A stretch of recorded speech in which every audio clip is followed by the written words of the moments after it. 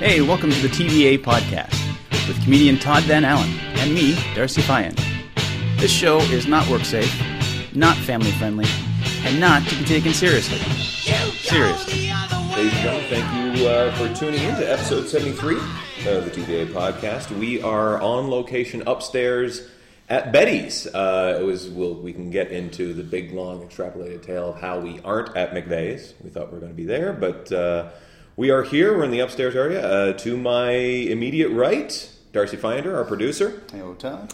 And across the table from us, a guy we've been wanting on the show for ages, and he's finally here. How do you define ages? Ages, as long as living memory. Oh wow! You know, as long as we wanted to do this thing, it's like, you know, Dave's got to be on. Dave Martin is here of Corktown Radio, his own podcast, who you dropped us into.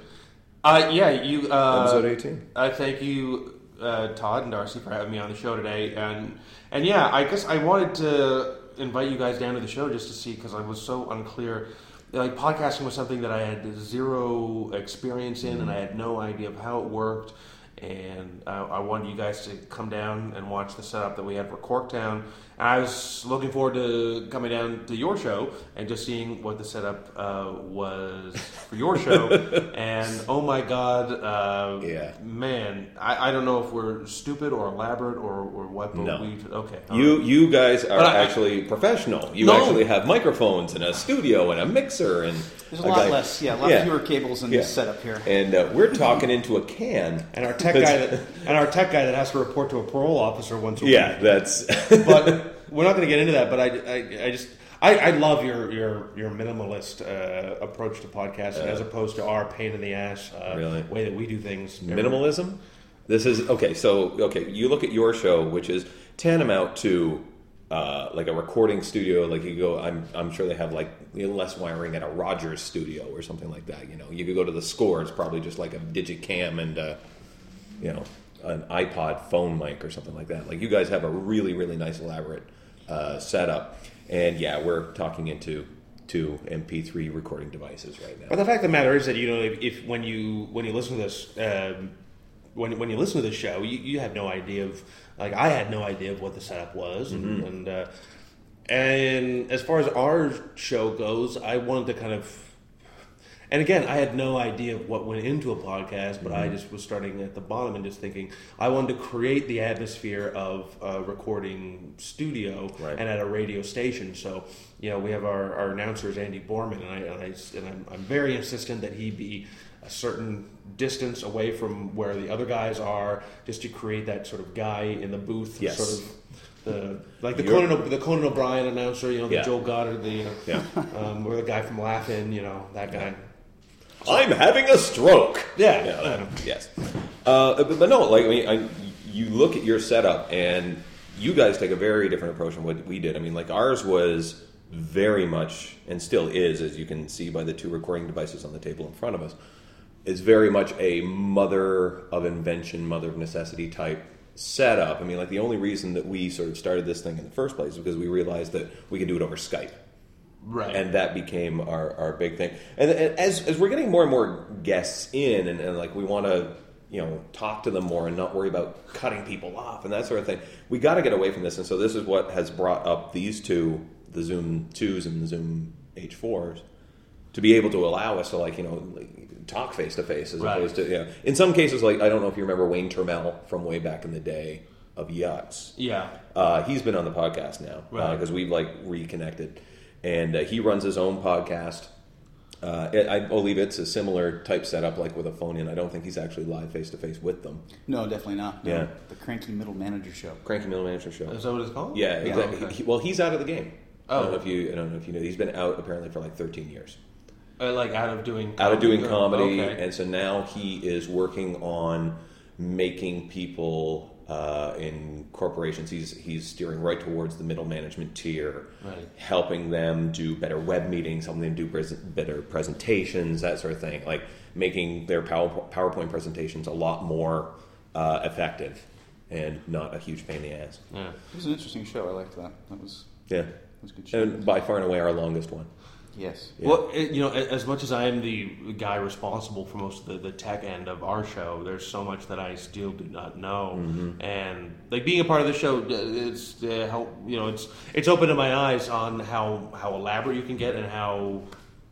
I wish I had a better way of saying not elaborate, but how but really it doesn't really matter. It doesn't really matter what your setup is. It's the end product that actually gets on the air. That's all that fucking counts in the end. And but it's sort of like I'm fascinated by the devices that are in front of me. But like when people throw technology in front of me, I'm just so quick to be just like. Skype, I really even don't know what that is. I saw something on the Oprah show or she was talking to someone through Skype, and I know that you guys do things like that. But I'm so if there was a course of the Learning Annex about just like nodding your head and pretending that you know what someone's talking about, that I should fucking teach that. Because I'm the king of like. I remember like this is like when did BlackBerries come out? Oh, geez, 2003, 2004. Okay. Somewhere. Is that when society got all douchey? Yep. Yeah. Okay. Well, that's when people obsessed with the fact. Oh, I got a BlackBerry. I can communicate with the world, but not the person that's sitting right in fucking front of me. And then I remember that like I was at a show, and we were all sort of the lack of audience was beginning to show up, and we were all sitting around, and then there was a guy. He's on the comic Jason.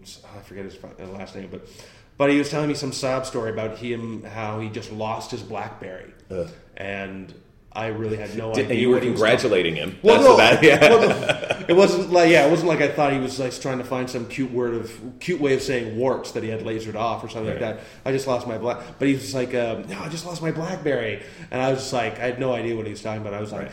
Oh, wow. And I couldn't, am I supposed to be happy about this? Is this a bad thing or is this a good thing? And it wasn't like then that night I went home and I was like, oh man, I got to figure out what a BlackBerry is, and then I can lose mine and feel like a piece of shit. And, It's weird like when you're in situations like I remember when I was laid off from my job and it was like kind of the best thing that happens back in the K-Tech days. And I would talk to other buddies of mine. They said, "Oh yeah, I just got laid off," and you'd be happy for them because you were elated at that point. They're like, "Awesome, good for you." He's like, "No, I really don't know what I'm going to do now." Okay, I'm sorry, that was a little ill planned. But it wasn't. This is something I've noticed. I think it's not. I think it's not the BlackBerry itself that's the tool. It's the way that tool is used. Right. And I think this is a perfect example of like just how inter-office emails and memos has just made everything in office culture a lot more passive-aggressive than it really needs to be. Right. Perfect example, I was in like at Audience View. I was the product guy, and I had project managers that were always wondering what the next thing was going to come in the product. And I shared the kind of two desks, one beside each other, and literally I could just extend. If I yawned and stretched, I'd be hitting him in the head. Yeah. Right? Like we were that close. And I'm working away one day, and I get the signal. I've got a new email. I look up. It's from the guy sitting beside me saying, when's this next thing showing up in the product? And so I replied to him in the email and said, why don't you turn your head 90 degrees and fucking ask me? Yeah. And then I just wait for it to go to ether space, back to him. He opens it up, and I hear him chuckle. And then he emails me back and goes, seriously, no, dude, answer me. Like, just turn your head. Like, I'm right here. I'm a person. We can talk. There's, I think... the smarter people among them, and I'm trying to bring this in as well. Merlin Mann was the guy that sort of got me into this, another great podcaster. Mm-hmm. If you've ever heard You Look Nice Today, I haven't. Part of his, you can subscribe to that through iTunes. It's just three guys who, I guess, hooked up through Twitter or knew each other prior to that. They knew each other. Yeah. They knew each other prior to that. They're on Twitter, which is like just the status line out of Facebook. That's all that website is. They have this podcast called You Look Nice Today, which is just this meta comedy type thing. But his actual day job is like going in and helping people with time management and productivity. And one of the presentations of his I saw was something, a concept called Inbox Zero. Right. I0. And what he says is there's like 5 tips on how you can have a pristine inbox. And I thought, because I'm always looking at this, and you always feel like shit when you got like 50 emails, and you see some of them are dating back from September, and you just go, ugh, I really got to get to that at some point. But, here's like a new update from Facebook. I have to deal with that. It's like, no, shut yourself off from email for a bit. learn how to defer, learn how to act on something right now, or move it to a folder that gets it out of the inbox and onto a list that is taken, whatever your to-do list is. So that way it takes it out of the inbox and you have to deal with it there, not on this communication device. Yeah. Which I think is kind of cool. I think. Well, I very much believe that the greater that our technology allows us to communicate with people around the world, but I also think it creates a distance between the people that are right next to you. Right. It's like someone's head would cave in if they phoned someone and they weren't home and they had no idea how to get in touch with them. Right. Or just like remember the last time that you phoned someone and there was a busy signal? It was like it was like the 1930s and you thought like Orson Welles was telling you that like aliens were landing. You're like, oh my god, a busy signal? Yeah. What the fuck is this? Yeah. Oh my god, the world's caving in. It's that I can't. You can communicate with everyone now, and you can have your voice heard around the world. But it's just there's a distance that you have between like you and the person that lives next to you, and also it's the idea that when people go out, they're so obsessed with capturing shit on their cell phones and on their video cameras that there seems to be this lack of actually genuinely experiencing something at that time. Yeah. It's like, hey, am I going to enjoy this rock concert, or am I going to be obsessed with trying to capture it on my on my shitty cell phone camera, and then I can email it to my friends later? But it's that happened last night, and I was guilty of this as well. I went and saw The Wedding Present at Lee's Palace. They're like an old kind of alternative band from way back when. It's only the one lead singer who is actually still running the group, but he brings in like other musicians to kind of fill out the pieces. And they have this huge back catalog of material, and people are yelling requests at him. He's like, us, we don't do requests, we don't do encores. This is a set list deal. Right. And I just looked around the room, and it was a whole bunch of doughy, bald men, so I fit right in. And you look around, and all you're seeing is the glows of the iPhones. And I was guilty of it myself. I said, you know what? I wouldn't mind a picture of David Gedge in The Wedding Present. That's kind of, and it's a shitty photo. Right. It's a shitty photo, but it's my the first time I ever experienced this, and I thought the guy was a complete idiot, was at a Kraftwerk show a few years ago at Ricoh Center, and it was the first time I saw someone with a camera phone. Right. And I see them, and they're like taking the picture, and I'm looking because I can see the picture on their screen and the picture of the stage where Kraftwerk is performing. It's the exact same picture. I'm like, dude, you're right here. Yeah. Like, and I guess I can understand it. I mean, like, with wanting to connect and wanting to put your name out there, if you're using Twitter or Twinkle or whatever the applications are that you can say. I have no idea what any of those words mean. It's part of this whole Twitter thing, which is like I say, it's a website devoted to one single status line. You get 140 characters of what are you doing at this moment. Oh, okay. And so some people say, oh, I'm eating lunch and I'm going to, and some people use it to connect. Right. You can find people in Toronto and go, hey, I'm going to the show too. Maybe we'll see you there, that sort of thing. So it's kind of fun. Myself and a few others you can see just try and use it as like a vehicle for writing. Right. So like I sit here and go, I got 140 characters. How can I make this entertaining? Mm-hmm. It usually isn't. See, I'm guilty of the same thing too. I went to the Drake, and it was Sean Collins' show, the Sean Show, and he had Andy Kim was on, the Canadian sort of Neil Diamond who was on, and he sang "Rock Me Gently," which is the song. I guess when couples have a song. Mm-hmm. So this was the song. That "Rock Me Gently" was the song that my ex-girlfriend and I shared. Okay. And we were still going out at the time, so I take out my cell phone camera and I record some video, and I felt so dickish. But then at the same time, I was sort of like, hey, well, I'm not going to feel so dickish when I come home and I show her this video, and then I showed it to her, and she was like, who is that? I can't see a thing on that. Is that really him? And then I'd be like, yes, it's him. Look what I did for you. Yeah. I made myself look like a dick in public because I recorded this Andy Kim on stage at the Sean Show. But I know you want to capture it, but it just seems like there's this whole mentality of like my memory in my head is not good enough anymore. Right.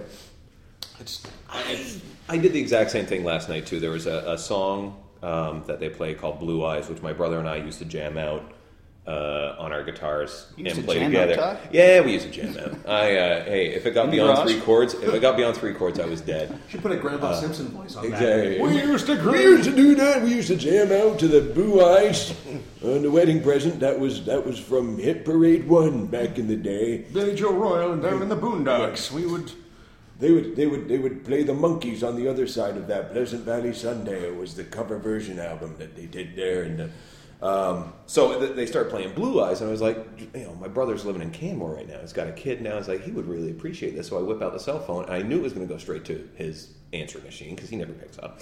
So I just dialed his phone number and just held it up and just let him hear the song I was hearing right now. It's just like, I was a bit douchey, but still kind of cool, I thought. I think it's. I mean, there's pros and cons about it, but it just isn't. It's a lot of people aren't good enough. It's not enough for most people these days to be like, "Hey, I went to this show and they played our song. Wasn't that cool? And I thought of you." And it has to be like, "Oh, well, how come you didn't get a picture? How come you didn't get on video? How come you didn't do?" It's like, well, because I was fucking having a good time. Yeah. It wasn't like I thought of you. That's not good enough anymore. That's what it is, and here it is. There's a lot of technology that is brought in, and it always has been. I mean, like, no matter what the tool or implement that came in, there's a way to manage the use of it. Right. And then it's whether you're using that tool for good purposes or whether the function of the tool itself overtakes you. And I think we're seeing that with BlackBerries, and I think some people are consciously trying to peel back. It's like, okay, you know what? I'm not turning on the BlackBerry because I don't need to get my emails. I mean, because this is fucking up my quality of life, and so I don't want to do that. Anytime your car breaks down, you're glad you got a cell phone.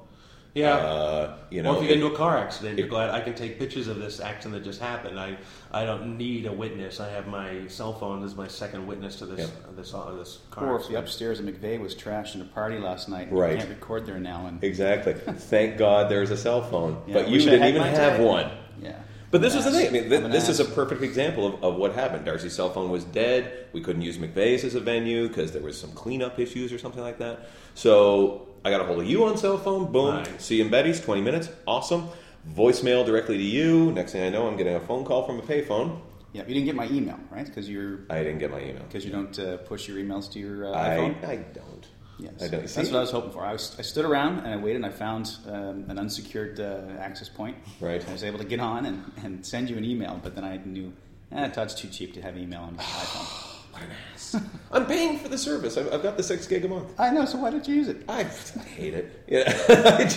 I look at it the way I would at home. Like, do I need to be looking at my email the entire time? No, I'll do it at particular points. And I certainly didn't know that was the way that you're going to communicate. So why would I bother? See, I like being away from my computer for a couple of, even if I've gone, if I'm on the road or something like that, and I'm away from my computer for a few days, I like going back, and I like the idea of having, because, I always figured too, if someone really needs to get in touch with me, then they can call, they can call the Yucks office, they can get my cell phone number, and they can contact me through that. Yeah. I mean, so, if someone needs to get in touch with me, don't send me a Facebook message, don't send me an email. Yeah. If there's an emergency, don't Facebook, that's or MySpace, Right. that's all bullshit.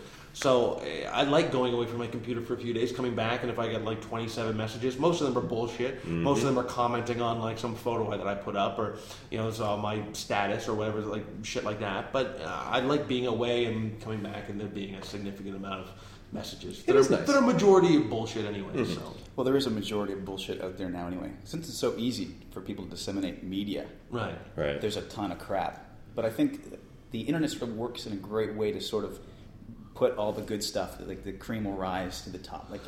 It really does. We aren't bubbling yet. No, but I mean, that kind of thing. You can have your Twitter feed. Everyone has a website or a blog or their MySpace page, Facebook. Anyone can. And there's tons of crap stuff on YouTube. Right. But I only hear about the good stuff. If you can find the right circles, and then things like podcasts. It's independent media. We can do this for nothing. Mm-hmm. But and it shows. But it's, I think, of a little higher quality than the person who's just, blah. Because it takes a little more effort. So you have to be a little more invested, and you sort of care to put out a better product. I kind of look through rose-colored glasses when I sort of am away from my computer for a while, because it's like that whole... Yeah, it's the nostalgia of when you used to phone someone and they were out. Right. It's like, hey, where's Todd? Oh, Todd's out. Right. And then there's always that, is there a number where I can reach him at? No. Right. Okay, well, I guess I'm not talking to Todd today. Right. And nowadays, if you said that to some 14-year-old girl or something like that, like, hey, I want to find my friend. Where? Well, what do you mean I can't get in touch with them? Yeah. You know, that's so it's like you just told them that the world was flat, and they're like, what? How's that? How can I not get in touch with this person? You know, it wasn't that long ago when we used to be watching soccer down at the Duke of Gloucester. This is before cell phones. People would call the pub. Right. Hi, is Jack there? Yeah, tell him to get his arse home after the game. Okay, fine, click. Yeah, this is where I'm going to be. You can phone me here. Or I don't even know if they still have it, but at the Madison and Poppers, they didn't have pay phones, but then they had a local phone there that you could just dial and you could just call your friends. Yeah. And I used to, and like when I just had a pager, and I'm always the reluctant guy to go to the next step of like, MySpace page, Facebook page, cell phone, even pager. I was like, I was happy for a while just calling home and picking up my messages, right. Let alone like having a pager, and then I got a cell phone, and blah blah blah. But just the idea that you'd phone someone and they were out, and you didn't necessarily worry about where the hell they were. Yeah. And nowadays it's like, oh my God, I can't get in touch with Todd or Darcy. They must be dead. Yeah, that's the old. And you know what? And whenever I hear, probably could be the case. Or I hope they're dead. But it's sort of like, and that always reminds me of like when you were in grade 6, and I don't know if it's, and I'm not legally allowed to go to a grade 6 class anymore, but they do a court order. But I remember when I was in grade 6, if the teacher didn't show up for 10 minutes, every student was like, hey, they must be dead. Yeah. Let's write yay. We'll write our names on the blackboard, and then we can all fuck off and go play in the in the yard or something like that. Yeah. And I don't know what kid ever sort of said that was the unwritten law of school and teachers not showing up, and just write your name on the blackboard and then you can leave. That's totally cool. Yeah, that's legally that's we were here, you weren't. Eat it. Yeah. That's. By the way, I think the guy who invented cell phones drank a lot of the Madison and just got sick and tired of not being able to find his place in there. It's huge. Yeah. It's huge. I don't know how people found each other in that place. It just happened recently. Like the place wasn't that full. It was like Wednesday afternoon. I was meeting up with a buddy of mine who came in from out west on a conference, and I thought I was in the place where he would be. He thought he was elsewhere, and so I ended up having to call him on a cell phone. Like, where are you? Oh, okay, you're around the corner from me. Fine. I have a hard time going to the Madison these days because it's such a university bar, and I think I still scream undercover cop. Yeah. The way that I look. Oh. And it's just don't worry, they card everyone. I think you would fall into that category too of just like, is he a student teacher? Is he a teacher? Or is he just really dumb and he's going back to university? Or is he just a creepy guy hanging out at a university bar? That's what I get. It's kind of all of the above. The Rangers Club where we go and watch the soccer, watch the football as it were. That's where we go and watch at 7:30 in the morning or 10 or whatever it is. We get some midweek games or whatever. So it has sort of become like the management sort of knows us, and so we started hanging out. So we were at the Stag a while ago. Everyone had ID except for the oldest guy in the group, who's like 55, something like that. The 18-year-old who's carding at the front door won't let him in because he was told he needs ID, and so like the rest of us are in here. There's this 21-year-old girls in hot pants that are getting shown in. He's just kind of standing there, guys. So we actually had to go get a manager who we knew, who tapped the guy on the shoulder and was like, "Fucking let him in." Yeah. What are you, an idiot? He was like, I'm doing my job. So I know you're doing your job, but don't be an idiot. Right. Yeah. That's what, you know what, and I always love that philosophy. I'm just doing my job. Yeah. And as opposed to thinking. Yeah. Sort of just like being a genuine, real person with own thought. Right. But you know what? I saw there were so many parking tickets outside on King Street, and it reminded me of that. Have you ever gotten into an argument with someone where at the end of the argument, the guy who you're arguing with says, "Well, you don't want me to lose my job, do you?" Right. And that's. I actually got into an argument. I sort of do now. No. Yeah.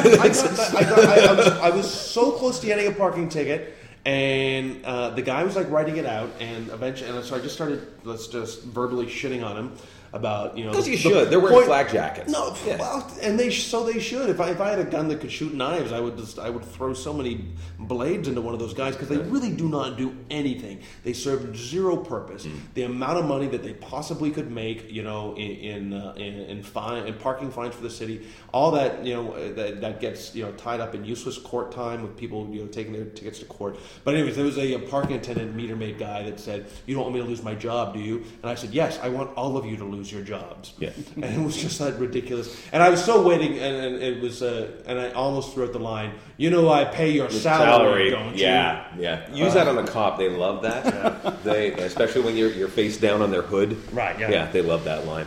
I pay your salary. So a gun that shoots knives, that came up in your podcast. In your podcast, that's right. That's too. episode 17, I believe. Well, yeah. Yes. So before we get more inside baseball here, let's tell everybody where your show is so they can switch off of this one and go listen to yours. Exactly. Yeah, something that has, you know, microphones and cables and a mixing board. Which I wish we didn't have. I wish we could just like throw some shit up and then we could do it. Here you go. You can order these through Buffalo. If you do Kristen Becker's room, she'll keep the box for you. That's how that happened. Kristen Becker? Kristen Becker. I was trying to order the H4 through Amazon. Right. Because that's where you got your H2. Jesus, what rat hole are you going down now? It just happened. Okay, we'll do this in like a 30-second, which is like, boom, how'd this happen? Amazon wouldn't ship it over the border, and it was going to cost me like an extra $120 if I bought it up here or did whatever. So I remembered I was doing this show in Buffalo, so I used her address as a shipping address. She brought it to the show. I now have an H4. Oh, okay, cool. And now we've totally derailed it through that story, but it's being recorded on the H4. So I think it's a nice little roundabout way. You got to plug for all the people at H4. Exactly. Thank you, H4, the unofficial sponsor of this podcast is Zoom. So your website is Corktown Radio? Well, my website is davemartinworld.com, okay. But nothing much happens there because I'm putting all my interests and I'm putting all my focus into corktownradio.com, which we're trying to bring both the comedy community, which I've been a part of for years. But we're trying to, you know what, I guess my whole concept, my whole philosophy behind a podcast to begin with was that it is very hard, when you're putting a live show on at like Betty's or a Clinton's or any stage in Toronto, like Cameron House, Spirits, whatever, it is hard to get a live audience out. And sometimes, you know, you get great, amazing shows, but you have such a small audience. Yeah. And I remember sitting in the back of so many different comedy rooms over so many years thinking, you know what, it is a fucking shame that the only people who are going to experience this show are the people that happen to show up. Right. And I just thought, you know what, it'd be nice to get this sort of unique sort of show and put it on to air. Right. But then I was sort of like, well, I don't really want to have a show where I have you know, stand-up comics on and do their act, because I'm always a big fan of talk radio, and I'm also a big fan of comics doing something outside or talking about something outside their act and still being funny. Right. You know, it's like, how funny are you? I mean, anyone could, you know, any actor or, you know, could rehearse a bunch of jokes and, you know, they'll figure out, oh, I pause here or I pause there, and then I do this thing with my hand, and that gets a laugh. But, you know, to me, the idea of a great comic or, you know, someone who's just mild, you know, decent comic is a guy who can, you know, come on board. He can talk about anything outside of his act and still be entertaining. Naturally funny. Naturally funny. That's what I like. That's what I like. I like sitting around. I like guys who are, you know, reasonably funny on stage, but funny in the car, driving to the gig. Yeah. You know what? If you aren't funny on stage and if you aren't funny in the car, get the fuck out of comedy to begin with. Right. You know what? Because I can respect a guy who's funny in the car and he's got some shit to figure out on stage, right? And if I had to, you know, if you gave me my choice of like who I want to work with, a guy who's a 10 on stage, but he's an asshole off stage, then I would want to work with the guy. Wait a minute, that doesn't. Okay, wait. Let me figure this out. You need to do your math? No. It's like, okay, do I want to work with a great comic, but he's an asshole? Or do I want to work with an okay comic, but he's a great guy? Off stage? Obviously, that's... I would want to work with the great guy who's... Fuck the quality of the show, really. Well, I mean... What do these people know anyway? I mean, that's for them, and whoever else is on the show, hopefully they can bring something decent to the crowd. But I wanted to bring sort of that So that sense of talk radio and it's hard for a lot of comics to find an opportunity to go onto a show and be themselves and be funny without necessarily promoting something or feeling like, oh, I gotta be funny all the time. Right. It's nice to know that comics aren't just full of self-loathing and jokes, but they also have opinions about other things, and they're passionate about other shit. Like Dan Dunn and Sex with Anything. Dan Dunn and truck driving and sex with a pig's head. Sex with a pig's head. Well, that like when we did the conscious decision, we said, okay, we're going to start bringing in guests, and it was a mother of necessity, and we wanted to find guys that we like and stuff like that. That was one of the rules we said. It's like, there's no bits. You're not doing panel. It isn't like that. You're going to come on. You're just going to talk. Right. If it happens to come out that, oh, you know what, that was a good idea I came up with, maybe you can turn it into a bit. Right. Do that work. Whatever you need to do to get yourself through the day. But long story short, you're coming on. You're talking. Well, I have a joke about that came up in conversation that is now a part of my act, where I guess we were talking about kids and overprotective parents, and I said that because I saw a show on the Discovery Channel where you can put a computer chip into your kid's head, right? And then if your kid gets lost through a series of GPS tracking devices, you'll be able to find your kid, or you'll just find his head. Yeah, which. No bits, Dave. Well, no, but it was a bit that came out of conversation, which I'm cool with. And I tell all of our guests, if you could work a bit into conversation without coming across as this sort of cheap ass, like, I'm doing panel on the Tonight Show, and here's your blue cards, Jay, and you read these questions off, and then I'll answer them with my bits, or that horrible show Comics Unleashed, where it's just. If you see I don't think I've ever seen it. It's basically like a really shitty version of Politically Incorrect. Where Byron Allen is doing the Bill Maher role, right. And then so he has two comics on either side of them, and he's basically just giving the comics feeding a the setup. lines. He's just giving them the setups to do their jokes, which I guess it's painful when there's like four comics there all trying to jump over each other, but it's not. Oh, we're talking airplanes now. Just a second. Hey, I got an airplane joke. So it's like I wanted to give comics a voice that might not normally get heard, and I also wanted to give comics a chance to come on and be themselves and talk about something that pisses them off that maybe they can't. If you got a rant that doesn't work into your act, but you think that might work in a radio sort of setting, right. And then come on, and also the chance to come on and like let's say if let's say Todd took a streetcar ride over here and just. Because I would think there's something funny in everything that you do, and you could figure out, some sort of angle to it. So it's like, give me a review of the streetcar ride that you had over here. Yeah, I remember those bits. I remember those were back in the early days. You were like, Fraser Young had one of the best ones. Fraser Young had one where he talked about a streetcar ride that he had over here. Yeah. But it's like, I don't know anyone who like, if you get on a plane and you can't come off that plane with some sort of description of something mildly humorous, or even if you just start on a plane conversation, like, hey, I took the plane over here, and then we have like Paul Irving, who's he doesn't do that much stand-up anymore, but he's a comic who's been around for a long time, and so then Paul Irving can interject with some plain anecdote, or if Derek Thompson can, or I can, and Andy Borman's our announcer. So I mean, there's like the potential of four perspectives that could contribute into whatever your subject is. Yeah, and that's actually one of the great things I love about your show is that it's like a panel discussion with one principal focus, and you choreograph this really well. If you don't mind me saying, I think you guys represent a really good dynamic. And whenever you've got your third chair, because who's always missing from yours? There's been shows where Derek has been missing. Right. There's been shows where Paul's been missing. I've always been there, and Andy's always been there. Yeah, but you guys always seem to have some sort of take different from the other two. I think it really provides like a really nice dynamic in that way. Yeah, I mean, neither of us are really right wing on any level, but I don't think that anyone should be completely to the left and completely to the right. I mean, if you are one way or the other, then I got no time for you. It's like, I think there's like a Chris Rock joke of just like, I'm quite conservative when it comes to gun control, but I'm very liberal when it comes to prostitution. You know, I think there's all shades of gray. I don't think that anyone can be like, no, it's either this way or the other. I know You should be able to like salad bar your vote. I think. Like, Yeah. Just be able to take like, okay, I really like what the NDP are doing here. The Conservatives are good on this one. Right. Just like make a grid, and you just like kind of mark off your X's on like party versus policy. You just have that template. And you just boom, boom, boom, boom, boom, and then just throw them all into the pot, and then they can all argue. I mean, that's what I don't really like about the Canadian system. The fact that like you might think that like if I live in the Trinity Spadina area, I might think that this person is great for my neighborhood, and then I might think that someone That else... wouldn't be Olivia Chow, would it? No, it would. That's be, my hood. Is it my really? hood. Yeah. I'm in Trinity. You know what? I did my Olivia Chow joke last night. I did a spot in Vaughan, and man, did it just dug me off like a 6-foot hole.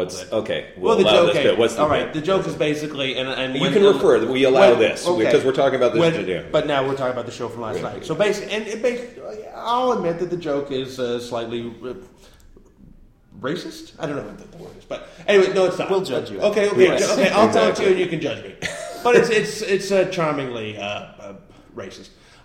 Basically, it's Olivia Chow lives in my neighborhood. I think and so I set it up and I say, she's a very fascinating woman. I think she's a very interesting person. And she's also married to Jack Layton, who's the head of the NDP party. And I would love to be there at a press conference where I would get to ask her questions, and I would say, Olivia, it's Dave Martin. A quick question. So you're married to Jack Layton, okay? And you've been married so how long exactly have you been married? Oh, really? Oh, well, that's quite a significant amount of time, Olivia. So would you go as far as saying that you love him long time? Get the fuck out of this office right there. Get out of this room, Dave. That is horrible. That's You know what? But that has got That's a great joke. That's a great joke. You know what? And I don't think there's anything incredibly mean to it. And also, I back it up by saying, "Can you say it once? Can you say it once into my answering machine? For Christ's sakes, I'm going to vote for you, you bitch! Come on, just say it." Yeah. Oh, you did it. Okay, now you can leave. That's Well, let's take a break here and That's fill not- our points. all right.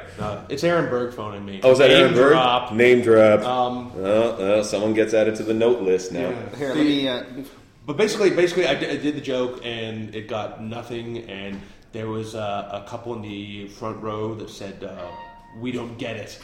And What the fuck was that? That was just telling me that I missed a call where I got. Couldn't you hear that? Okay, it sounded like an Edsel horn. Ooga! Oh, I've got a message. But basically, you know what? It was one of those jokes, just like the chip in the head joke. It's sort of like the more I explain it, the less funny it becomes. Yeah, exactly. No, So it was. But anyway, it's a very funny joke. As soon as you start dissecting something, it's dead, right? You dissect Yes. it too much, it dies. If you have to explain it, it's not that funny. Let me bring the show to a screeching halt here. Mention Dave set up a separate table to put his pint and his notes on, so he wouldn't make noise. But he's been constantly Slamming I down. know. It sounds like I'm in a wicker chair. And you've got the loudest chair too. I don't know. I can find another. But basically, what I was Slamming saying. it like it's a podium on a debate. You know. Basically, what I was. I will love you long time. What I was saying was that I think that it's, there might be someone who's suitable for your neighborhood, there's someone who you think is suitable for your province, Yes. and then there's someone who you might think is suitable for to run the entire country. And that's what I do think that is kind of fucked up about our system, that you only get to vote for You vote locally with the hope that it's not going to fuck up the system later on Right. down when you go like, okay, this guy is the best thing for my riding. Right. However, he's with this. Like, I feel sorry for anyone who's got a good Green candidate in their riding, because let's face it, as good as it is to have the Green, and I think they bring some really good arguments to the table and stuff that needed to be heard ages ago before now. Sure. I feel sorry for them because that's just going to be a waste of vote. I think she came across like they had the election, the debates a couple of days ago, Yeah. and I thought she came across really, really well. Was it Elizabeth May? Is that her Elizabeth name? May. Mm-hmm. I thought she came across really, really well, and you feel kind of bad, but I do feel that. I do feel that you should be able to vote for your riding, your province, and then your country. Yeah. And I think it's great in this country that we do have this amount of choice. Because I was going back and forth with the Joe Biden and Sarah Palin debate, and then I was watching our debate, and I just you're watching the American ones going like, there must be a lot of Americans that are pissed off that you only have two choices. Oh yeah. Like that's But then the problem is, and you get into this problem. Like, look at the mayoral race. Anytime that happens in Toronto, is you open up the floodgates, and then suddenly you get all the idiots. Well, just like you get like guys. I know. I used to work with a guy who was like this young guy at K-Stack, and he was running for mayor. I was like, "What's your platform?" He says, "Oh, fitness." Really, that's going to balance our budget. Partying. Thank God. It's like, I think people should go to the gym more. I think we should be more health conscious. Really. So, how are you going to balance that budget? What about the TTC relationships? Yeah, maybe we'll do that. Maybe some shorter shorts. Maybe that's it. Shorts, waxing. Yeah. By the way, with Elizabeth May. That's what I was going to ask you. Yeah. The Green Party weren't invited to the debate the last election. They weren't, even though they had a candidate in every riding. Yeah. They had national support and they couldn't get in, which offends me that the fact that the Parti Québécois is allowed, or the Bloc Québécois, I guess it is. The Bloc. Which one's the province one? I don't know. They're both dinosaurs. I mean, all we got to do is just wait for a whole bunch of old Quebecers to die, and then that party's gone. But they get in, and they only have one province to support. You guys, des Québécois, feedback at hstva.com, s'il vous plaît. Or, if you can return enough empties of Brador, 206-202-8065, that will pony up. But isn't their mandate? Isn't their mandate and the whole purpose of that party is to break up the country? Yeah. And so they shouldn't even be a party. No. I mean, I'm sorry, but you know what? If you should be better in the country. Yeah. So if their goal from beginning to end is to break up the country, then they shouldn't even be involved. They have as much credence in my book as the Natural Law Party. I mean, for that much localization. And by the way, I think Gilles Duceppe is the wrong party leader out of all those for that particular party. I think it should be Elizabeth May. Because she's a single mom. She knows how to handle separation. Bazing! Right there. That's it. But you know what I thought was kind of funny is I watched that. As much as I sometimes enjoy, as much as there are moments where I enjoy Jack Layton, that he mentioned, how many times did he say the word kitchen table over and over again? I felt like I should just go off to IKEA. I didn't feel like inventing and voting for him. I felt like I should just go off and buy a kitchen table. I got to go off to Idomo and buy something for him. It's like when Sarah Palin mentions Main Street America and just tries to colloquialize herself and make herself like this gosh shucks kind of. Well, we're all making stew in the kitchens, and we all have that. So meanwhile, there's people in cities that are eating rats for dinner. They're like, oh yeah, you speak to me. Right. Yeah. I like Jack's. He references himself in the third person all the time, which I thought was really smart. Jack Layton. Yeah, a vote for Jack Layton will get you this. He's like a pro wrestler. When Jack Layton. But the thing is, there is so much choice now that it would be easy for someone who's not really that interested in politics to confuse who's who. Yeah, so he's always like, I'm Jack Layton. I'm that guy. It's like that old joke of the voter that doesn't know any of the parties, so they just go outside of where the voting building is, and they just look at all the signs on the people's lawns, and then they go back inside and just end up voting for Remax. Yeah, it's like that old thing. Who actually was my Libertarian candidate last year? Yeah, Dave Remax. It's just what I also thought was interesting too was just Elizabeth May, the only woman a part of the debate, and then you watch the Joe Biden Sarah Palin one. Joe Biden just shook her hand. But Gilles Duceppe and Stéphane Dion both kissed her on the cheek. Yes. And Stephen Harper kissed her on the lips. What? Which I thought was I didn't see that. It was kind of creepy. Wow. But then also at the same time. And then Jack Layton gave her a hug, and you could just kind of hear him whispering, "Let's get a three-way with you, me, and Olivier." Yeah.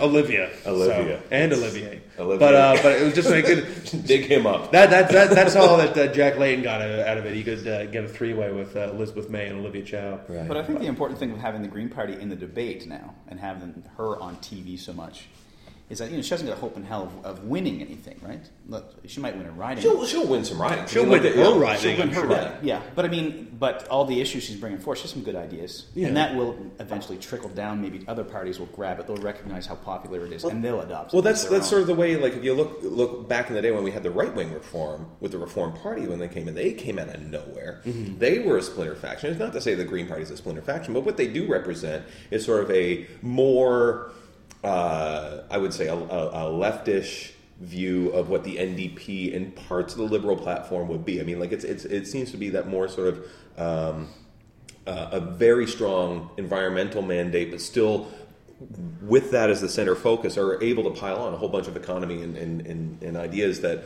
are probably a lot more forward thinking than what you're going to see out of the standard Liberal and conservative platforms. So with them finally having a say in Parliament and actually getting a couple of seats, they become part of that record. They become part of that argument process, and then that can grow. And even if some of these other parties adopt philosophies of the Green Party, I mean, if the Green Party can bring issues forward, and then if the Liberal Party or NDP can adopt those issues, then I think then the Green Party serves its purpose on some level. Absolutely. I mean, it's going to be the thing that worries about me, and the reason I say is it's kind of, I'm not saying it's dumb or a wasted vote to vote for the Green Party, but we saw this when the NDP had that landslide election in Ontario with Bob Rae at the helm. Right. Bob Rae was really smart. He was the smartest man in that room. As soon as you got any of those guys together, he was the guy you wanted to listen to. He was the guy that had the ideas. He was a brilliant captain. Ship of fools. You looked at the NDP candidates that were in any province. They're just like, oh yeah, I own a pottery shop. Okay, great. That's fantastic. What are you going to do? Well, I think I'll fire up the kiln. Okay, good. That's a great fucking platform. And so you just hear all the it fell down on itself because they fell apart at the seams of the way that you actually manage yourself. And that's where the Liberals and the Conservatives, long-standing candidates, they know the rules of the game. It's going to take the Greens a long time. The NDPs are still fighting that. It's going to take the Greens, I think, a longer time to grapple with the rules and figure out how things are done and then get the machine to work in their favor. Well, I again, from the Americans looking at their own choices, too, it's just you'd see, to me, Ron Paul seemed to make the most sense out of that, out of a lot of the candidates they had.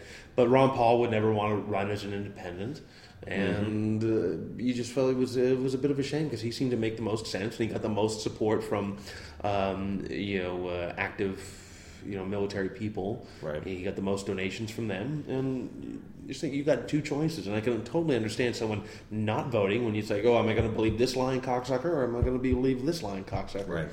And I mean, I don't trust Sarah Palin.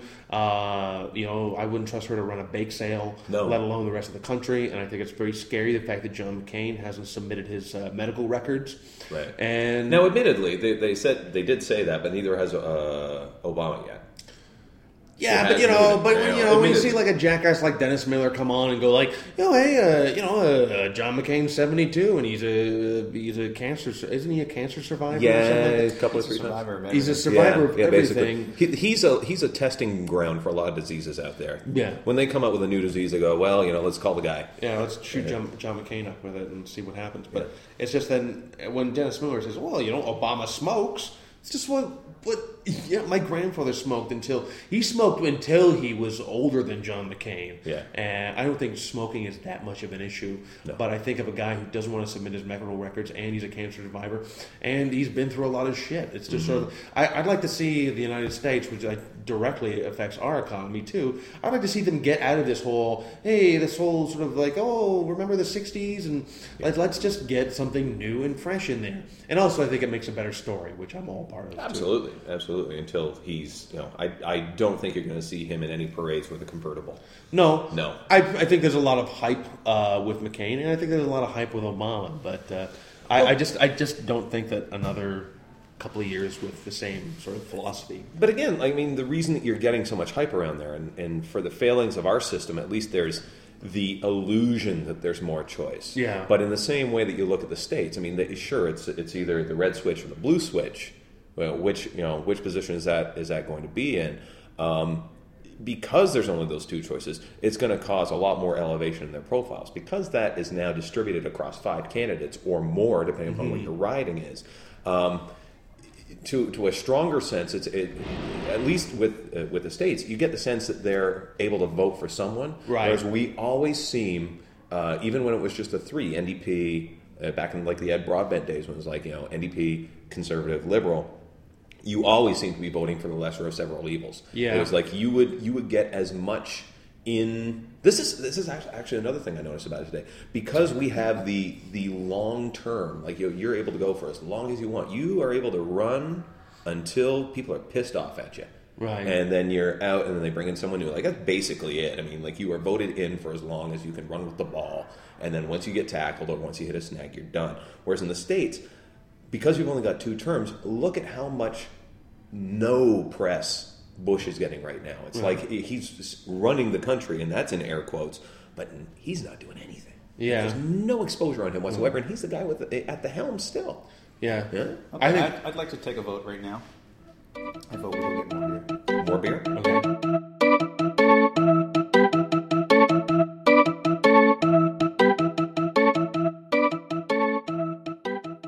We're back, and you were just talking with Aaron Berg, a mutual friend of ours.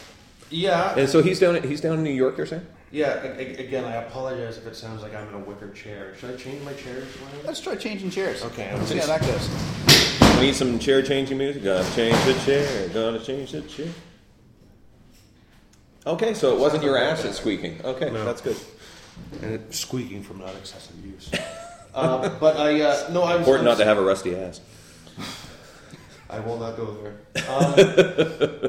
And that sounds even creepier if I did go there. But actually, they give me a lemon with this beer, which Is it lemon or an orange? It should be an orange. Huh. Lemon's fine. Too. Citrus. Do you want me to have words? I'll have words. No, I don't want to. That's- No draw a line. I'll But go no, I downstairs. was- I'll go downstairs to Betty's. I don't know what kind of business you're trying to pull here. But we do want to thank Betty's for We hosting do want to us, thank Betty's for letting allowing have us to host, and we'll see if we can expand this. We'll see how much echo we're getting in here.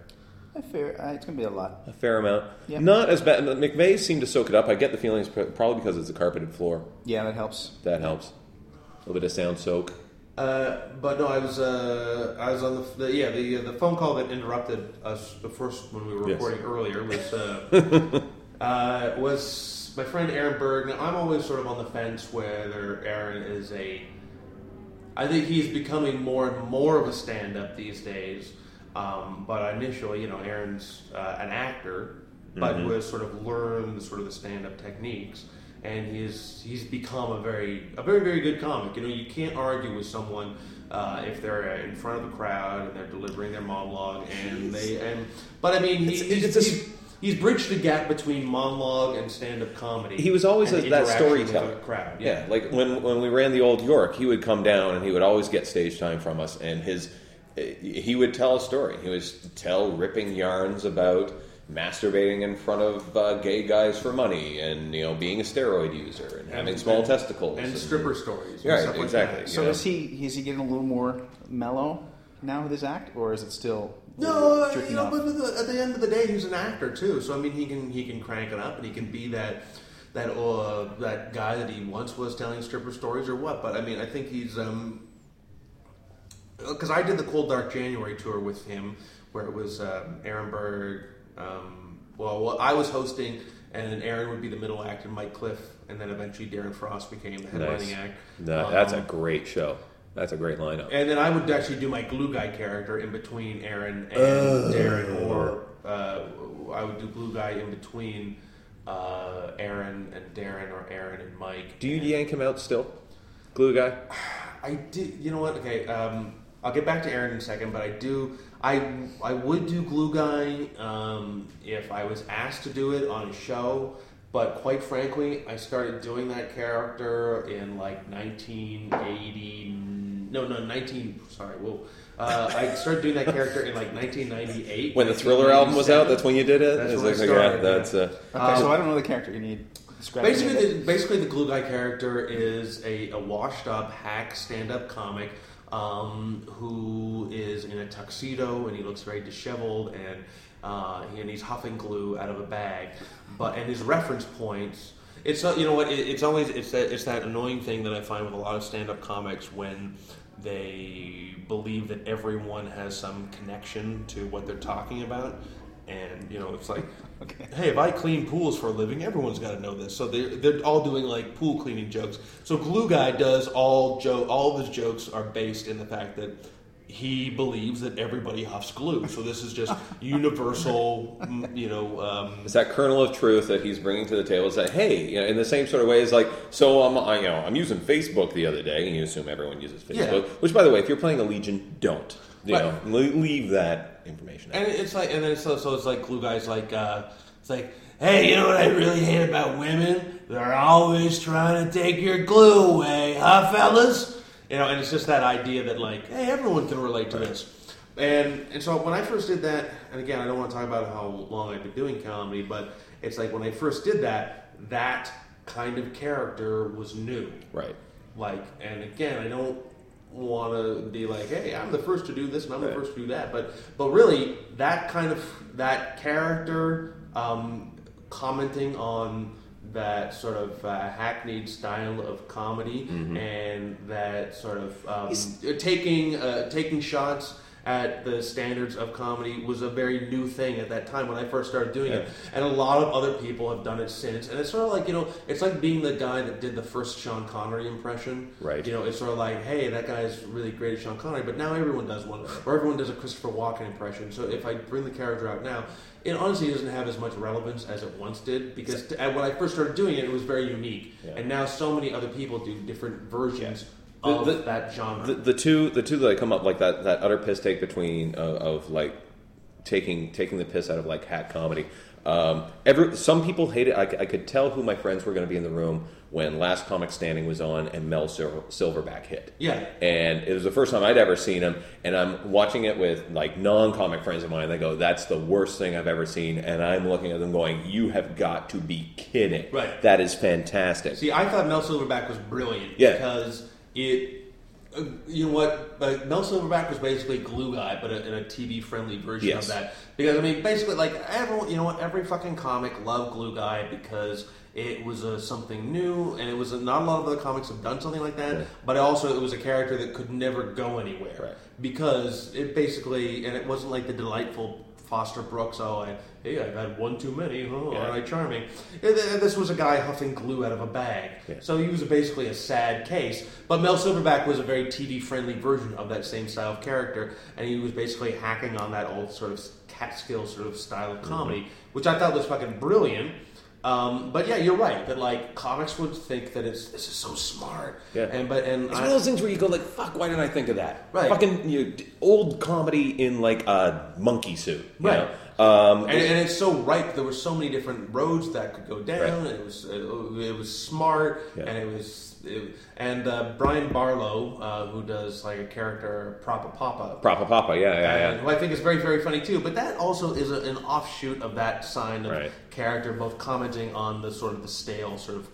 Flip Schultz's Skippy Green is a guy that I had the privilege of seeing. I got 4 minutes at the Improv in LA when I was down there on a business trip. And after me, about 5 or 6 comics after, Flip Schultz goes up and does Skippy Green, who, do you know the backstory on this? Okay, so I don't even know if we've ever mentioned him before. I've certainly blogged about him enough back in the day. Yeah. But Flip Schultz's character, Skippy Green, he's this Catskills, loud jacket, big glasses, the pork pie hat, the cigar. And he gets abducted by aliens, and they call him the Intergalactic Comic because he was abducted by aliens. He's taken all over the place. And he, the 2 hooks he has are he does like Catskills comedy about the places he's been / the people that he's done because of time travel, like all these like really weird sexual things to like references of all kinds of people. And his rim shots are cartoon titles from cartoons from the 80s. Okay. So, for example, he goes like, "Yeah, I was, so the aliens abducted me, 1987. I'm splitting a hooker with Gary Coleman. And, she's giving us hand jobs. She's really fast with me on the left hand and not so fast with him on the right hand. I turn to Gary, I go, 'Hey, Gary, look, we're getting different strokes. My Little Pony.'" Yeah. And that's, and once you get that game, he doesn't come out and say it. But by the third one, by the time he's going like, "Space Ghost," you get the game. Yeah. And you're just like, this is fantastic. It's shit comedy, but it's punctuated well. Right. And it's when I got to the Toronto finals for Last Comic Standing, and then sort of Derek Forgy, who basically has, what is that, Shecky someone character? That the manic one. Yeah. He doesn't do that too much now that he busted his leg. But I know the kind of character that he's doing, but what's weird is it's like, if I come on a stage now, and if I do Glue Guy, if there's going to be like 10 people there's going to be people in the back room going, "Hey, you're doing the same kind of thing as this guy did." Right. And I'm not going to be some kind of dick that goes on and says, "Yeah, well, I did that first in 1997 when Mike Bullard had his show at the back of the Wayne Gretzky's." Right. Which is where I first. Say whatever you want about the Mike Bullard show, but he's one guy that to me stuck to his guns in the sense that he saw me do Glue Guy on the Yuck Yucks Mondo Taboo pay-per-view show, which I was banned from for doing that character. What? Yeah, that's another They story. went a Mondo Taboo, and you can't. It was a pay-per-view show. It was pay-per-view, and it was supposed to be the raunchiest things that you've ever seen. And so they cut my character out of that show because they saw that they thought that I was promoting drug use. But yet you could order pay-per-view pornography with it showed graphic genital close-up penetration. And then they also cut out the part where Jason Rouse stuck a match into his dick and lit it on fire. Right. But so they cut my character out of it. So quite the show. That sounded like it's like my mom. I can't believe she doesn't have it on DVD. But I refer to it as losing a gig on the Titanic. But Which was it was a horrible show, and quite frankly, it got me the most respect out of other comics in the city. The fact that I could get banned from a pay-per-view show, right? And so, but now if I go on stage and I do a character like that, people are going to just be like, "Oh, you're doing the same as this guy."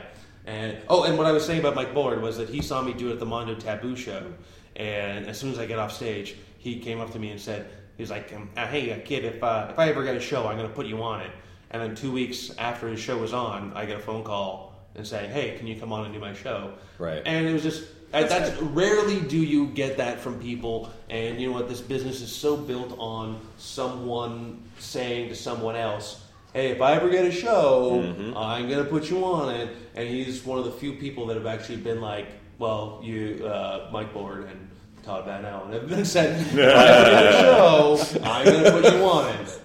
And that also to me is one of the reasons why I like doing my podcast. That is, it is the kind of show where I can honestly say that, maybe I won't have you on this week, but the next opportunity I have to put you on it, I will.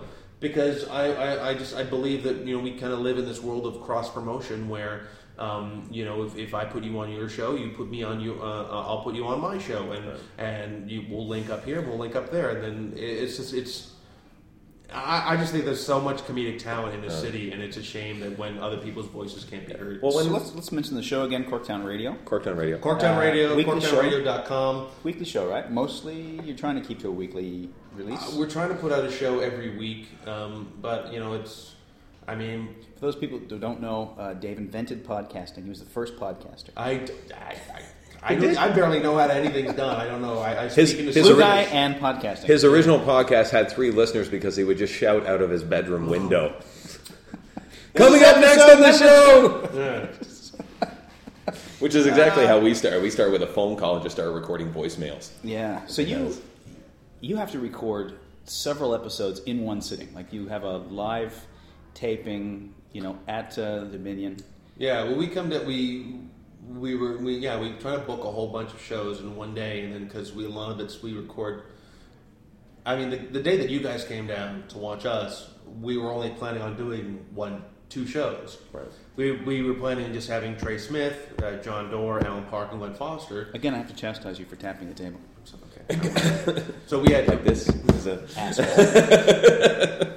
But we had our guests for that day, and then Noam Rosen and Mary Crosby, who live in New York, were down there. We're down at the taping, so we decided we put them on. Then you guys were there, and we thought, well, this is good. We'll put you guys. We'll do a segment with you guys on, and so we were able to do a third show.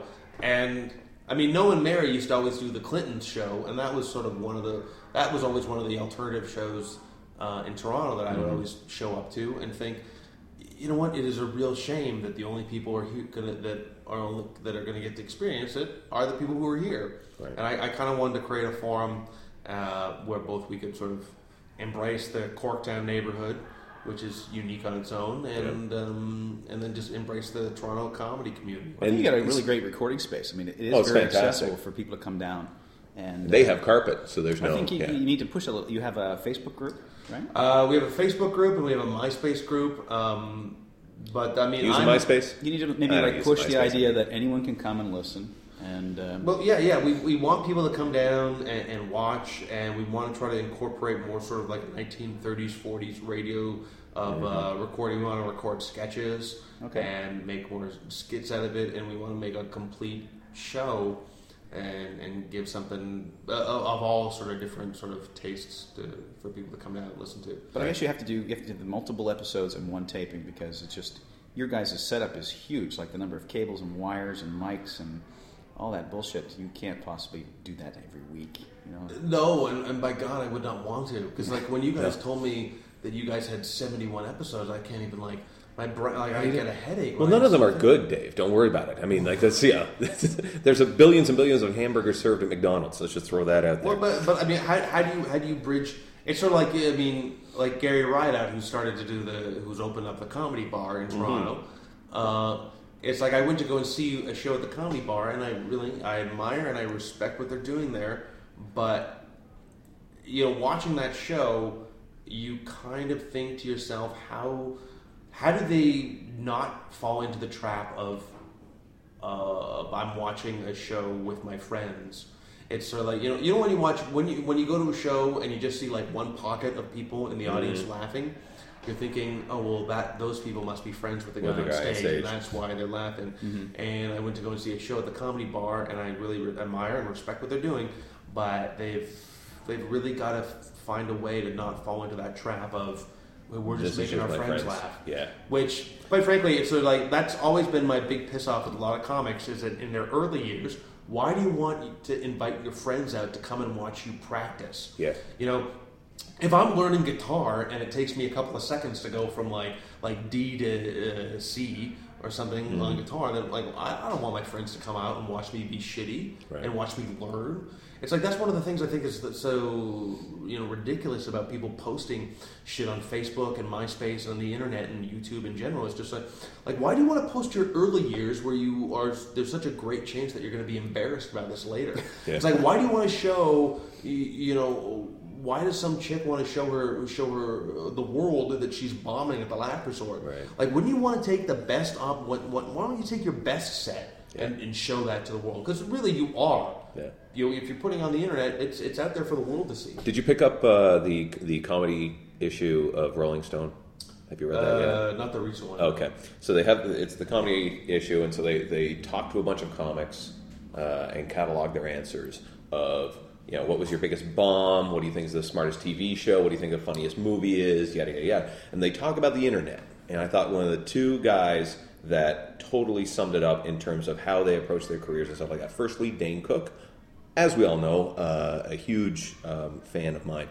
He says the internet was the best thing that ever happened because he just worked MySpace like a dog. Right. He used that as his media machine and just befriended everyone.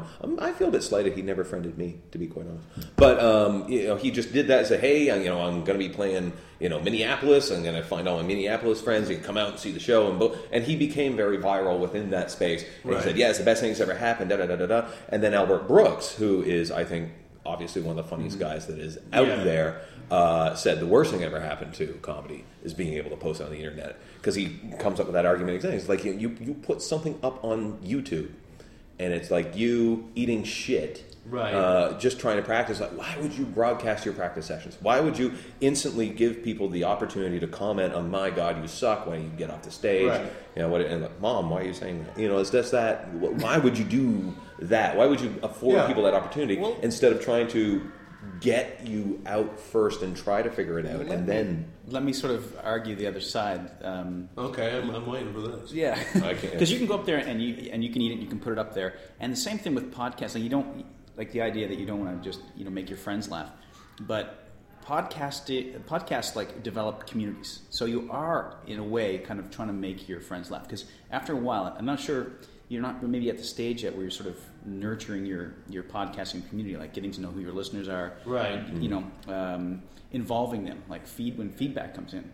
And there's a bit of a barrier there because you are doing 3 or 4 shows in a taping, so things don't come out in a timely manner. So it might be difficult to read people's email questions on the podcast, right? Or to insert like voicemail or anything like that from people. So. Because that's the biggest thing about these small communities, these podcasts. There's a million of them. Right. But like anything else, you grab in a small niche. And they're from everywhere. It's a great thing about the globalization of the internet, right? You can get people in any country, and they all would feel a part of your show. Right. You're not just... It's not just like CBC2. You're not just broadcasting out to everybody in Canada. Well, you're hitting certain people. Yeah, we just got a phone number on our show where you can phone and you can leave a voicemail message and we'll respond to your voicemail if you want. And I guess through Facebook, people have had the opportunity to send us voicemail messages. Not voicemail, but like send us emails, and we'll respond to those too. Right. And I mean, we want to create a community, but also it's sort of like, it's like I have stacks and stacks of VHS tapes from my early years at Yuck Yucks, which I would just love to burn at any opportunity. But you don't. But You don't. yeah, I don't. But I'm But if you're starting, I'm searching for a reason why I'm holding on to them. But they're all Nostalgia, self-loathing, megalomaniacism, all of the above. But I was just think of it like, these are the kind of things that, like, after I'm dead and buried, that if someone finds them at some point and then, oh, hey, remember in his early years he did this. Right. But that's not something that I want to show now. I mean, like, I did a comedy now in 2001, and all the planets fell in line, and all this, and there was some, the hand of God came down and tapped me on the shoulder that one day, and it was a miracle show. I was in front of a miracle audience, and it was great. And at that point, I felt like I was a good comic.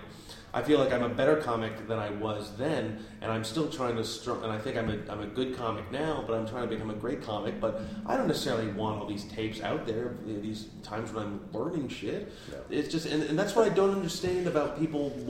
But I think it's also that idea that just because you can have your opinion heard and you can be seen, that doesn't necessarily mean that you should want to be seen or you necessarily should be seen. Okay, let me just suggest this. Like, everybody wants to be the person who listened to their favorite band before they got popular. Right. Well, that's my thing too. It's like a lot of the time, by the time I start listening to a band, everybody else thinks they suck. Sounds like every bald head I saw at the wedding present last night. Oh, I remember when they did George Best.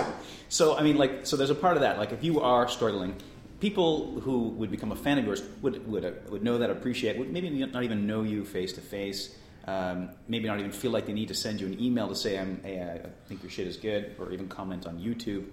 But they're the people who will follow you. That's that sort of long tail of people who, I remember that guy when he sucked, and now you start telling your friends about him, like, see, I told you this guy was going to be good. Right. So in a way, you sort of... I'm glad our listeners don't have that opportunity. I'm so glad. So I think there's a little bit of a snowball effect with these things. The more things you put out, and if they continue to improve, like this show, don't listen to episode 1 of the TVA podcast, people. It's it was just me saying, hey, this is the TVA podcast. Right. Here's Todd's radio spot, that was a perfect our Friday episode. That was a perfect storm of shit, actually, because it was us trying to figure out how to get one of these things together. It was me trying. It was in the early stages of trying to make something funny for morning radio live on air at 7 a.m. Where I'm talking to them on a phone. Too, So that was a whole shitstorm of people just trying to find their way. But it goes back to something I wrote down, just like a little note when we're talking about podcasting. You talk about like how this has, podcasting and the nature of the internet has just allowed so much content to be put out there and eventually rises to the top. And I think what it is the internet rewards long practices and it rewards effort. So if you put that effort out there and you go, you know what, like we've done, we're on episode 73 right now. It doesn't mean anything. I mean, there could be 73 episodes of shit, but you keep going at it. You keep learning from the process. Our show has evolved so much. Like you guys had at least good production right from the start. You bit the bullet. You got the right setup. Audio wise. We need a microphone. I think that's our big thing. That's it. I mean, we're going to continue. Like we change rooms every friggin' week. Right. Yeah. If we can't get in the same place, we'll just do it on Skype. Sure. We managed to just get the show out. We're just dedicated to the 2 shows a week now. It's got to God happen. bless the 8 people who listen. And now 9. But that's the important part. You have to deliver on time when they expect it. Because if you take too much of a hiatus or a break, and you're not informing people what's going on, and you're a stickler for that. Yeah, you are like, well, okay, we're now doing this Friday and Tuesday. I didn't find out until the show. The one time it's like, okay, now we're moving to a split format, and we're doing Tuesday, Friday. Really? Yeah, we're doing that now. I mean, I think there's something very unique about watching the evolution of a performer and the evolution of a show. But it's just that. You know what? I'm pretty sure that like there were people that like saw Green Day in their early. It's like people that saw the Kids at the Hall when they used to perform shows at the Rivoli. Mm. It's like I wasn't around back then. Right. I remember seeing. It was funny. Okay, like I remember. Do you guys remember the show, the troupe, The Vacant Lot? Yep. Right. Absolutely. See, because I remember going to see The Vacant Lot and Sandra Shamus and like Dan Redican at the Rivoli. This is years and years and years ago. But I remember seeing the Vacant Lot, and I thought they were they're hilarious, amazing sketch troupe, and they were so tight and they were so fast, and they're breaking down and setting up their next sketches between, and then when they got a TV show, I watched them and thinking, well, these guys were somehow better live. Yeah. And then people would tell me the same thing about the Kids in the Hall, and then I thought, well, how could the Kids in the Hall be better live than they were on TV, because they were so great on TV? Right. And then when I remember that, the Vacant Lot were better live than they were on TV, then I was like, oh, well, maybe the Kids in the Hall were better live. And then, so it's like with the Vacant Lot, I saw them at the Riv, and then I saw them at the on CBC when they had the show with Broadway Video, and then recently, and this is a sad statement on Canadian show business, but as I was picking up a coffee at Starbucks, going to do my own podcast at the Dominion Pub, one of the sketch troupe members from the Vacant Lot was working in that Starbucks, and I ordered a coffee through him, and I still, I was like, hey, good to see you. Hey, what's happening? Hope you're doing well. Thank you for my large grande, whatever the fuck. And I was on my way.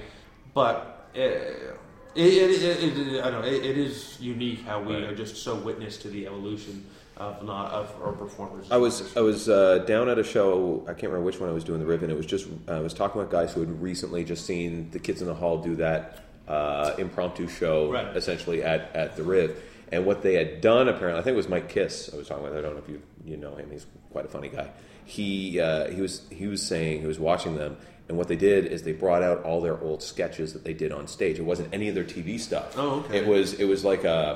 It was a testament show to this was our humble beginnings. Right. And they kept line for line. They did not update the material. Any cultural references they had from the early 80s, that's what they stuck with. Right. I don't even think Scott Thompson was gay at that point. I think it was just, it was that old and fresh. But they ran that material, and the experience he walked away from it was, it's amazing seeing from that humble beginning, you could still see, okay, that's where they would go with that. Like you got the sense that okay, this is something. It's not outrageously funny. Like it's no I'm crushing your head, or it's like the chicken lady, or none of that. Yeah, they were all you can see where they were anchoring sketches together. Right. I like the closest I ever had with that was actually going to see tapings of Kids in the Hall, and those were just fantastic. Do you remember who opened up for the Kids in the Hall when you went to listen? You know who it was? It was Boyd Banks. You know what? I might have been at that same taping. Boyd Banks. I remember him doing the football field goal kicker wearing tap shoes. That was the click, click, click, click, click, clicky, clicky, clicky. Yeah. Click, click. I love Boyd, and I love him till the end of the earth. But I remember Boyd when he used to do the Laugh Resort, when he actually worked there, and there was so much great material that he had that he won't touch anymore.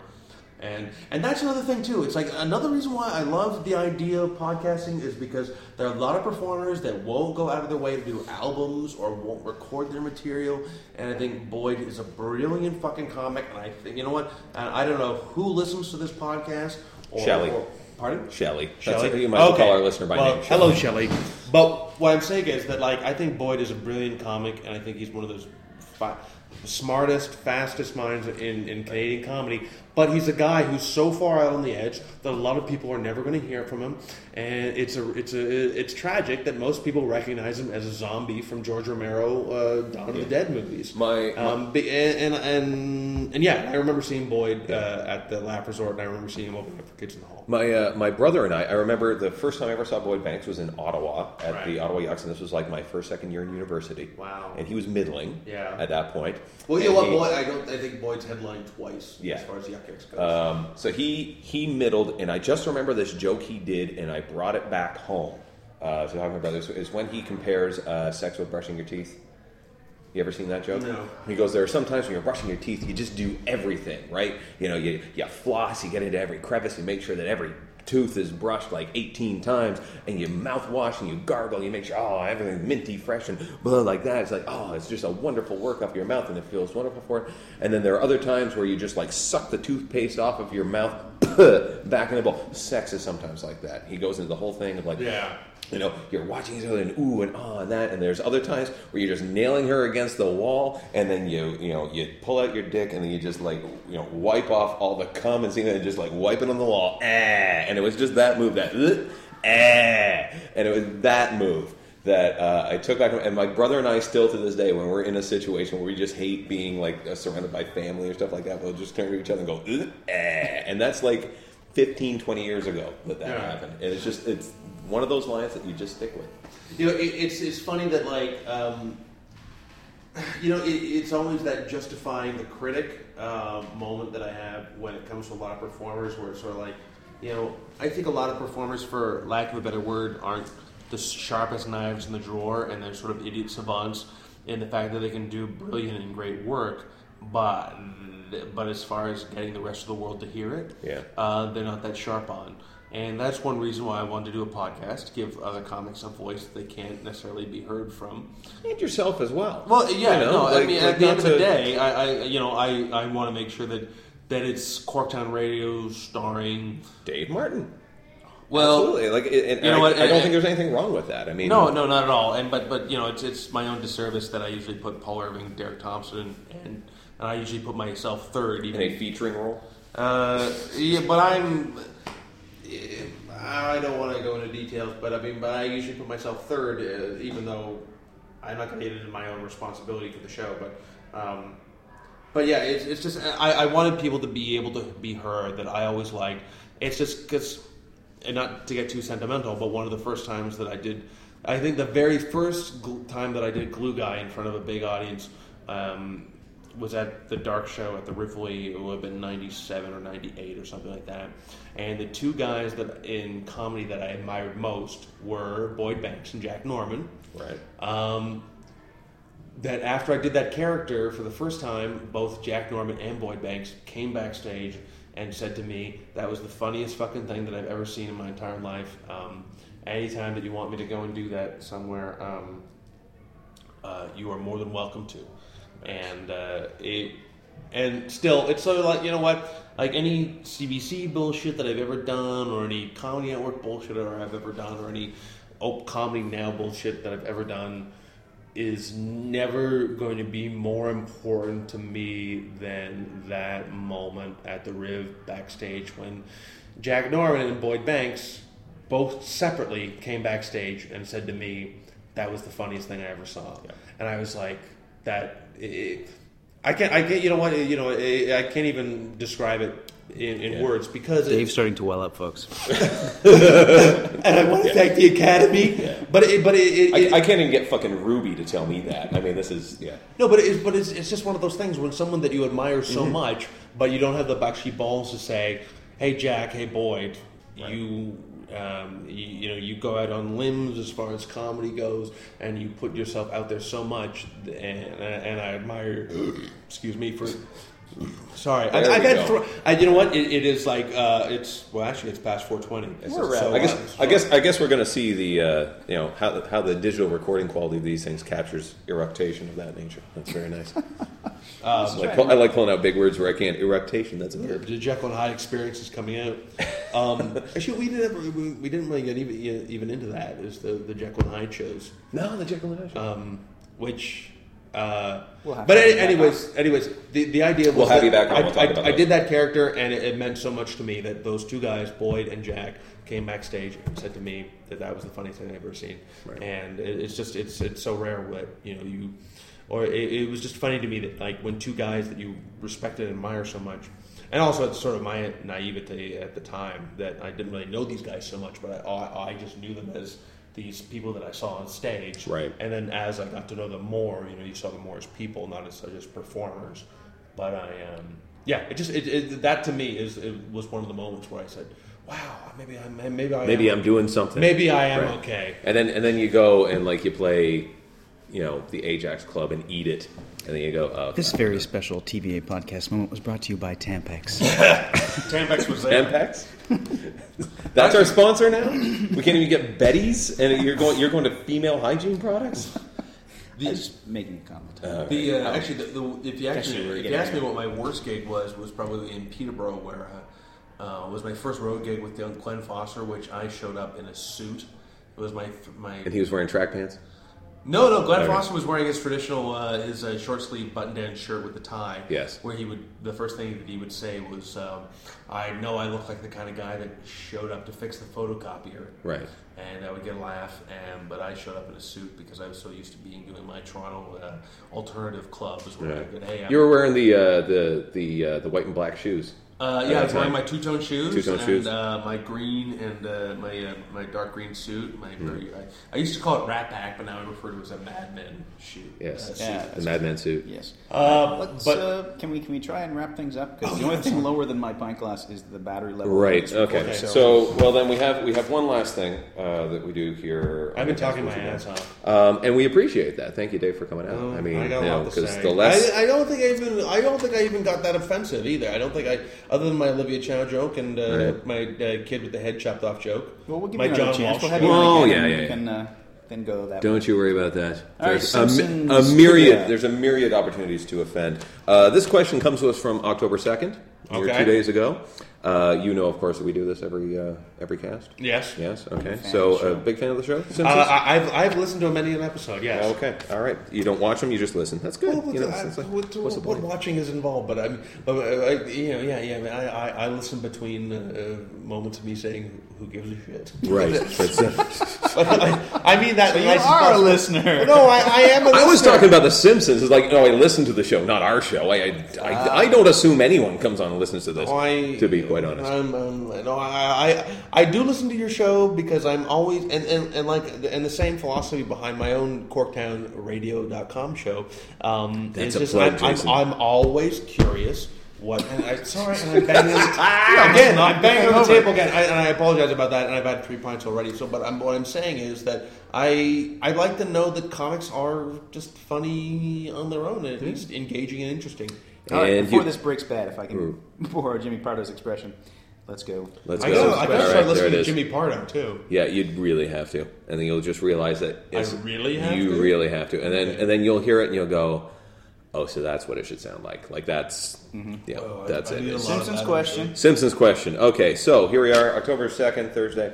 In I Married Marge, episode 8F10, Dr. Hibbert gives Marge what pamphlet after telling her she's pregnant? Is it A, so what are you going to tell mom and dad? B, so you've just become another statistic? Or C, so you've ruined your life? So what are you going to tell mom and dad? So you've just become another statistic? So you've just ruined your life? Okay.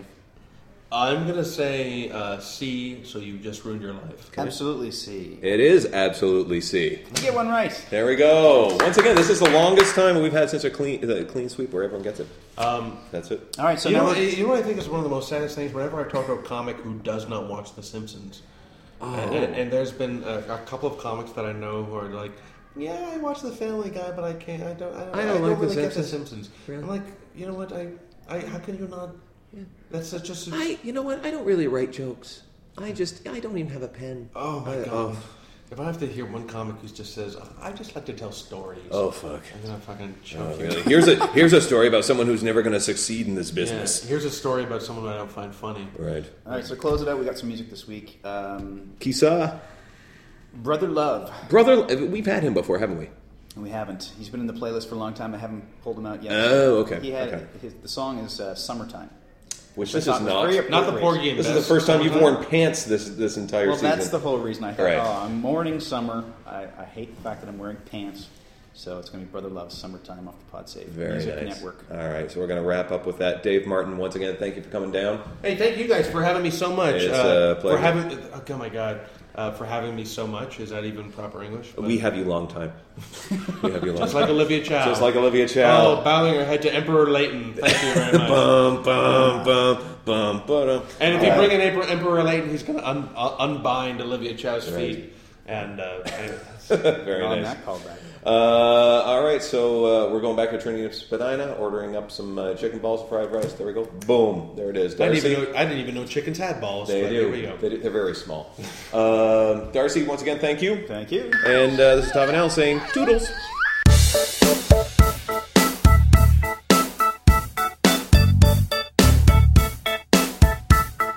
When